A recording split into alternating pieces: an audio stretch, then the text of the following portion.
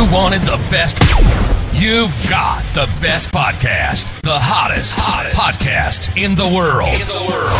The Chris Voss Show, the preeminent podcast with guests so smart you may experience serious brain bleed. The CEOs, authors, thought leaders, visionaries, and motivators. Get ready. Strap yourself in. Keep your hands, arms, and legs inside the vehicle at all times, because you're about to go on a monster education roller coaster with your brain. Now, here's your host, Chris Voss. Hi, folks. It's Voss here from thechrisvossshow.com. There you go. When the Iron Lady sings it, that makes it official. Welcome to the show, my family and friends. We certainly appreciate you guys coming by. Thanks for being part of the show. As always, we couldn't do it without you guys. You guys, for 15 years, going on 16 years, can you believe it, have been supporting us and being with us. The Chris Voss Show family, the family that loves you but doesn't judge you. CEOs, the billionaires, the White House presidential advisors, people who work in the governments, astronauts, Pulitzer Prize winners. We bring people who bring you a lifetime sometimes of the most distilled down into 1 hour, the most smartest data that they can bring you, the most research that they did through blood, sweat, and tears sometimes, not just in books. And they're going to help improve the quality of your life. Or else, I don't know what the hell that means. So all we ask in return to that, folks, and the guilt and shaming that we do is for the show to your family, friends, and relatives. Give us a 5-star review on iTunes. Go to goodreads.com/Chris Voss, LinkedIn.com/Chris Voss.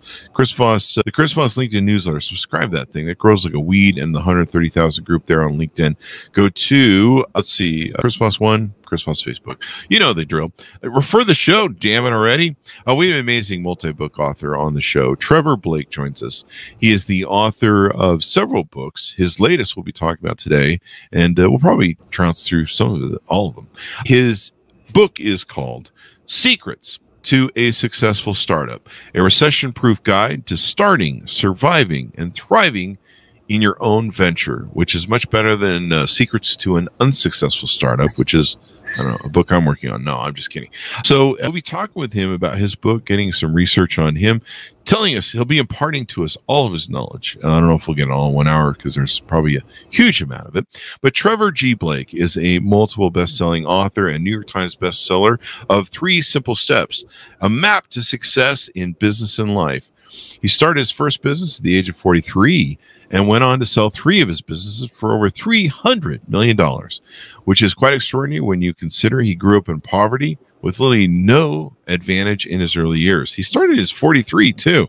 Since then, countless people have asked what is his secret to success, and he created the webinar series, 3 Secrets to Escaping the Quicksand, Living Your Best Life, Accelerating Success in Every Area of Your Life with Confidence. Welcome to the show, Trevor. How are you? I'm doing great, Chris. Thanks so much. Great introduction. Thank you very much. I've actually had people on the show. They're like, "Can you follow me around to events and just announce me?" Yeah, can you talk to my wife? Can you tell my wife that, please? She still's not going to care. So anyway, I'm sorry to break it to you. You probably already know that, being married. The wife jokes. So give us your .coms. Where can people find you on the interwebs, please? It's all in one place. So it's trevorgblake.com. There you go. I like to make it simple. The simple is always good. So give us a 30,000 overview of the book Secrets to a Successful Startup. Well, it's born out of frustration of watching so many, brilliant ideas burn out because people start the wrong way, in my opinion. Most people come from the corporate world and they are indoctrinated into let's hire people, let's build a hierarchy in it. It just doesn't work in the startup. Startup, the first 2 years is so bumpy. It's not a straight line, and you need to protect that cash like it's your own blood, So there's a better way to start. So that's what it's about. It's about, first of all, coming up with a winning idea, not just yet another idea, and then how to structure in a way that's kind of an idea whose time has come. It's basically structuring around a hub, building a hub model. So what is a hub model? Define that for me, if you would, please. So one of the things a lot of entrepreneurs do is they say, okay, well, I've had a career in sales and marketing. I don't know finance, so I'll hire a CFO. And I don't know manufacturing, I'll hire a head of manufacturing. And that just sucks all the cash away. So there's a smarter way of doing it, and that is to go to companies that provide those services. So the hub model is basically a model of alliances with people who know what they're doing.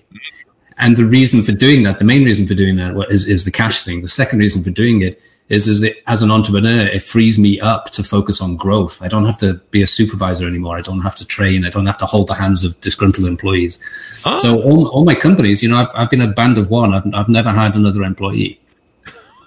That's good. And you sold them for $300 million? Call Medical, it's still alive. It's still on the internet, callmedical.com. I started it with a few $100s, and I sold it, I think, 5 years later for 105.5. And so then next time I could use my own money. I borrowed money for that one. Next time I did our new pharmaceutical company, and I sold that for 200 million. And then I have Neovia right now, which I'm negotiating a sale, which it's going to be somewhere between 800 and a billion. Holy crap, dude. Yeah, it's fun. This is fun. All starting from, what'd you say on the first one? Just a few $100s? It was a few $100s, yeah. I had enough I had enough to incorporate the company. This is pre-internet days. Well, it was dial-up internet in those days. And I had enough money to incorporate. And that was pretty much it. The rest I had to make up. But I think necessity is the mother of invention. So it's amazing what we can pull off. The necessity is the mother of invention. I started my first companies with, I think the first one that we really hit with, that we built in a multi-million-dollar company, was with $2,000. I talked about it in my book. And then within a year and a half, we started a second company with $4,000 and built companies on them. And they both went on to gangbusters for almost 20 years until the 2008 recession. So there's that. But, that's the power of it. Some people think you need a lot of money to start a business. And really, I guess a lot of it can be put into sweat equity. Does that sound about right? Yeah. The other quirky thing about Trevor G. Blake is that I don't believe in working 12 or 14-hour days. I'm basically a lazy guy. So I'd rather spend time in a hammock than in a meeting room with, everybody saying. So for me, I also have a thing that it's on my website, trevorgblake.com. It's called The Practical Magic of the 5-Hour Workday. And so I schedule my day between productive working periods and then productive off time where all the magic happens. It's like when you're in the shower and you have that aha moment. What I do in my schedule is I create space for those aha moments. And I think that's where the success has come from. It's not because I'm clever at anything. I actually don't have any skills. I once looked at myself and said, okay, what shall I do? And I found out I have no skills. So that was a bit of a shock. So I found that the way to build a really good company is to come up with something to fix. So I started to analyze what gets under my skin, what makes me mad, and then decided, including this, what I'm doing now, business coaching, I feel there's such a lack of authenticity. And so you see that in the marketplace with other coaches, I guess? Yeah, so there's the authenticity is missing sometimes. It's a lot of management consultants telling you how to build a company, but they've never actually experienced the joy and pain of that, the exhilaration of that experience. So I just felt it's time that somebody who's actually done it with a formula. It's not like I've built 7 companies out of 20; it's 7 out of 7, and so this formula works, and it takes all the stress away because you're not spending all your time holding the hands of employees. And it's very profitable. And today it's a different world now. You mentioned at the beginning I started at 43. That's actually the average age of a first-time entrepreneur, believe it or not. Oh, is it really? Yeah, that shocked me too. I thought I was an old guy. I thought I was a late bloomer. And it turns out I was banging the stent right in the bullseye. That's good to know. I remember when I was 22 when my first company was at 18, but I was 22 when we started our first massively successful companies.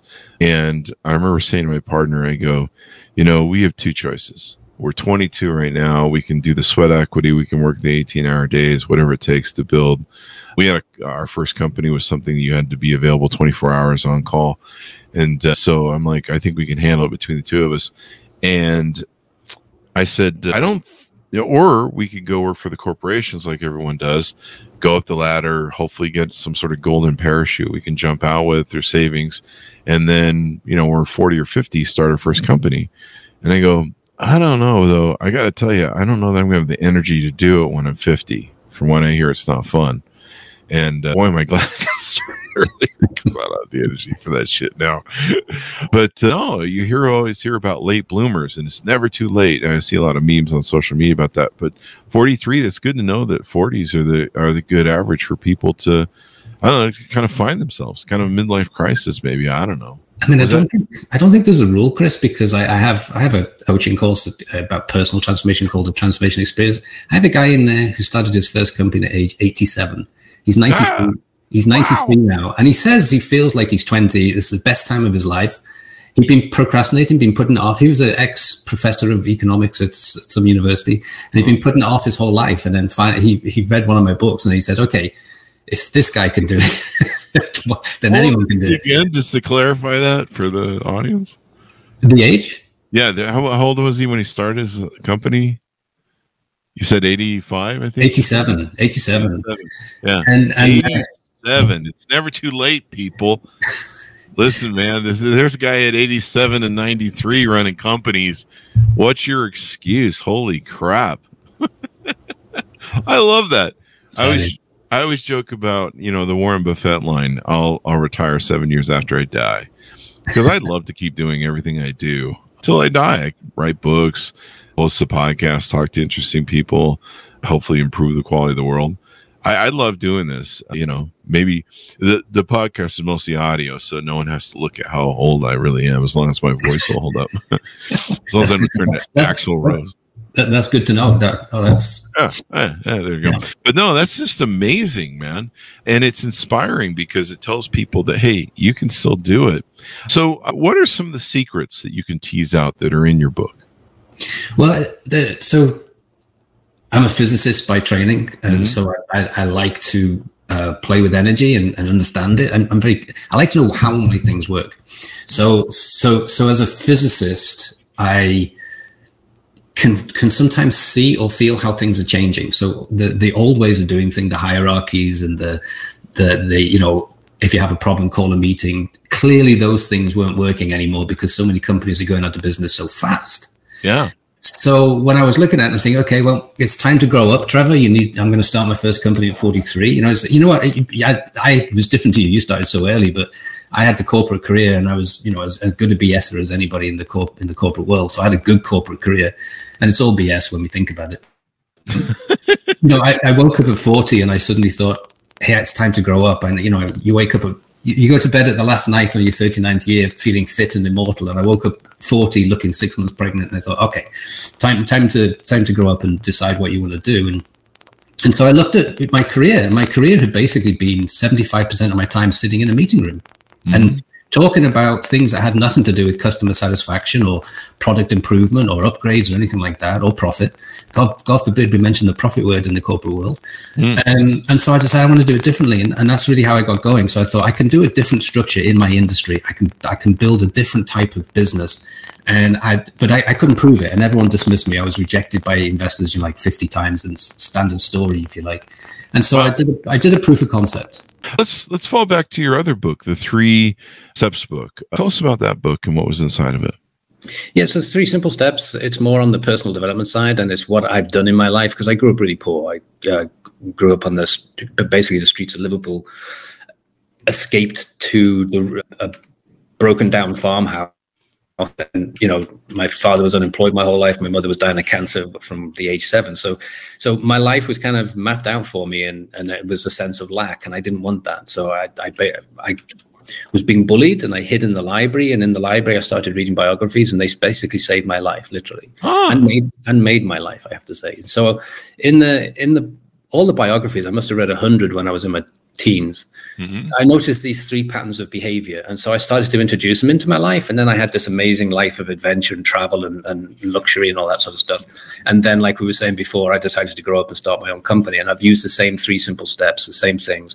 One is mentality control, the other is how to develop a really strong intuition to make better decision making, and then the third is how to set a really strong target with confidence. And so I set that up. And so, but the thing is, I wanted to write that book for a long time, but the problem that with the self-help industry is pretty much that most books are written by people who've never achieved anything before the book caught on.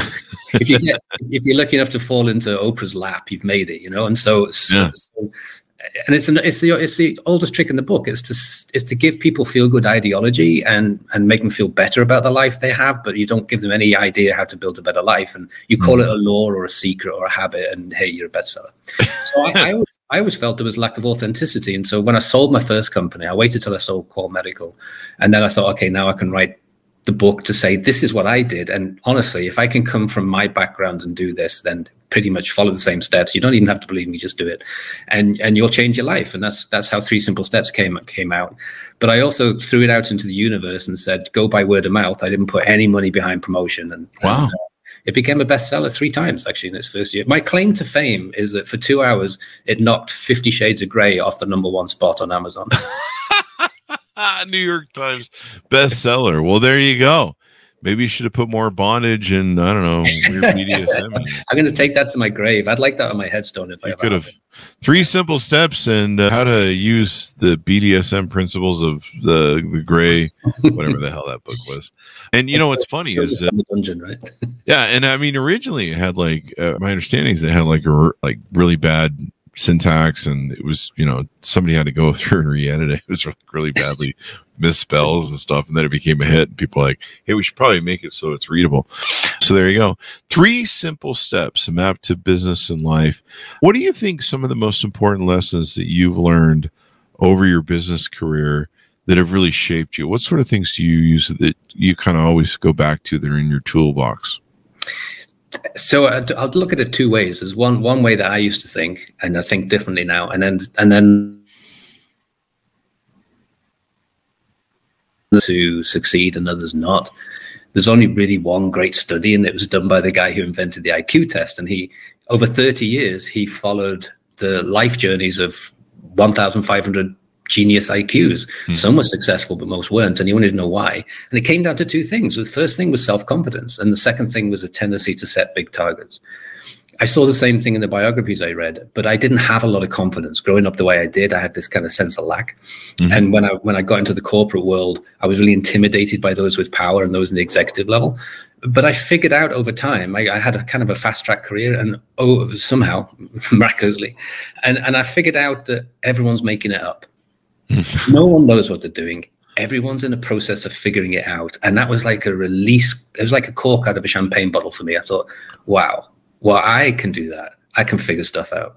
And so for me, it would be to anyone that'd like to be their own boss and you think that you can plan it ahead of time. Like you can sit for a year doing a business plan and, build a prototype that nobody really is interested in. The thing to do is just start. And just before I started my first company, a guy who was the Bill Gates of the biotech world, George Rothman, he's not with us anymore, unfortunately, but he said to me, he took me aside one time because I was waxing lyrical about my business plan. And he said, Trevor, just start, because you don't know what business you're in until you get in the business. You don't know what business you're in until you get in the business. And I found that to be so true, because I got into the business and within a few weeks, I was off in a different direction I never imagined. I don't know if you experienced the same thing. Oh, yeah. I mean, we talked about that a lot on the show over the years with different authors that, the joke is you meet people and they're like, hey, I'm going to start a business like you, Chris. And you're like, okay, we'll do it. And they're like, well, I'm just waiting for the time to be perfect. And you're like, there's no perfect time. You need to do it now, because there's stuff you have to problem solve as you go through it and learn, and and then you'll see them a year later, and you'll be like, "Hey, how'd that business go? I'm still going to start it. I'm just waiting for time to be perfect." You're like, dude, you gotta get in there. And it's exactly what you said. You've got to get in there and problem solve. And there were some companies we started for 30 days with the business model loosely in my head that we wanted to take and do, and the market was like, no, we'd rather have you go this way. And we're like, okay, well, if you're paying, we're going. So, I've seen that 30-day mark where you're just like, throw that out, let's do this. But if you try and like hammer down force some sort of model you have, a business model you have down the market that's like, we really don't want that, you're just going to end up in bankruptcy within whatever you run out of cash. First company, I was sure I was going in a certain direction. If I'd gone in that direction, I probably would have made a $5 million company. But when I was in the business, I saw an opportunity I'd never would have seen, except the fact that I was working, talking to these particular customers, and they said, hey, do you know about such and such? I went in that direction, and that then turned the company into $100 million. Damn. Yeah. That's the difference of going one way or going the other. So tell us about what you offer on your website, your coaching programs. I see some transformational tools here as well. Yeah, so my tagline, and I'm very proud of this because it happens to be true, because no one's ever asked for the money back. So my tagline is the last course you ever need to buy. And it's the transformation experience. And the reason I put that together, again, is because I want to fix that space. Probably like you, I come across a lot of people who call themselves life coaches and business coaches, but their qualification is they walked on some hot coals one weekend at a they're causing a lot of issues, and so I want to put that right. So I have the transformation course, which is based purely on science. I'm using my physics training to explain in layman's terms how we can interact with energy in a slightly different way to get better outcomes. And that's what I do. That's basically what I learned to do through reading all those biographies. Now I understand why it works, because a physicist is, continuously curious. We're never satisfied. We always want to know how and why things work and why they don't. And so I put that together. So it's a life-changing course. And the beauty of it is you don't have to believe anything, because it's science. Oh, wow. So you can come in as the world's greatest cynic, and I encourage that because I am one myself, and think that I'm full of BS, but do it anyway and see what happens. There you go. And so with your transformational tools, you've got the transformation experience, practical magic of the 5-hour workday, quiet time, and logging into the experience. What is can you give us a tease out on the magic of a 5-hour workday?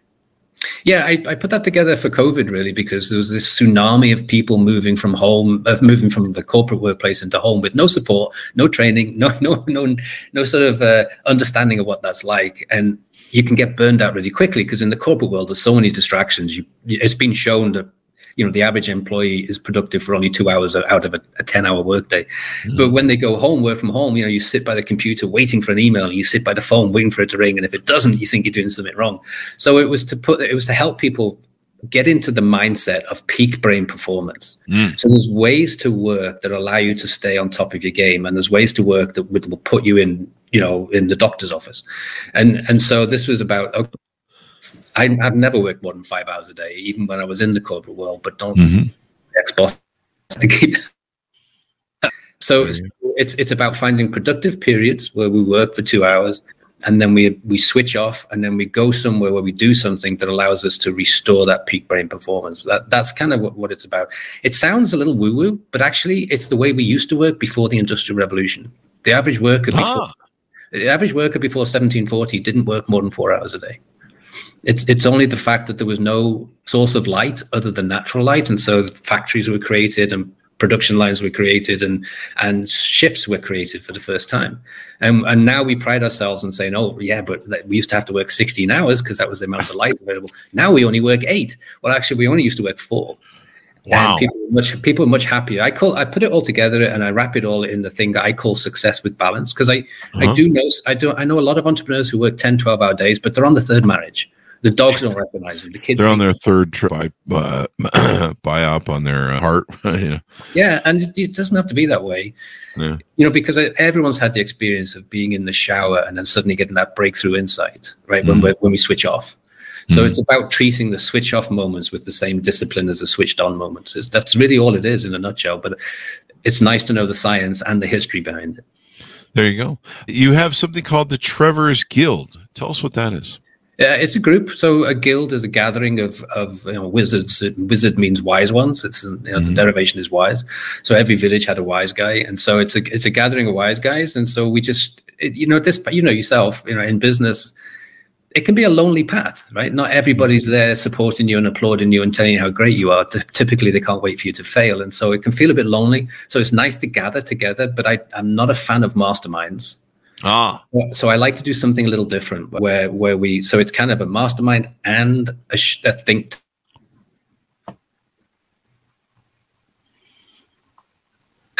part of the guild, which is called the Vibrational Leadership Sanctum. And that's where we actually get people to start their companies. And when they get it right, we fund it. I just funded our first sort of in-house brilliant idea, and it's so much fun. So we're trying to provide everything, not just a place for people to talk or moan or complain. We don't allow that, but for people to share best practices and to learn how to pitch, to learn how to present themselves, and then learn how to structure the company. And then when it's ready, we'll fund it. Why don't you allow people to piss and moan and whine and complain?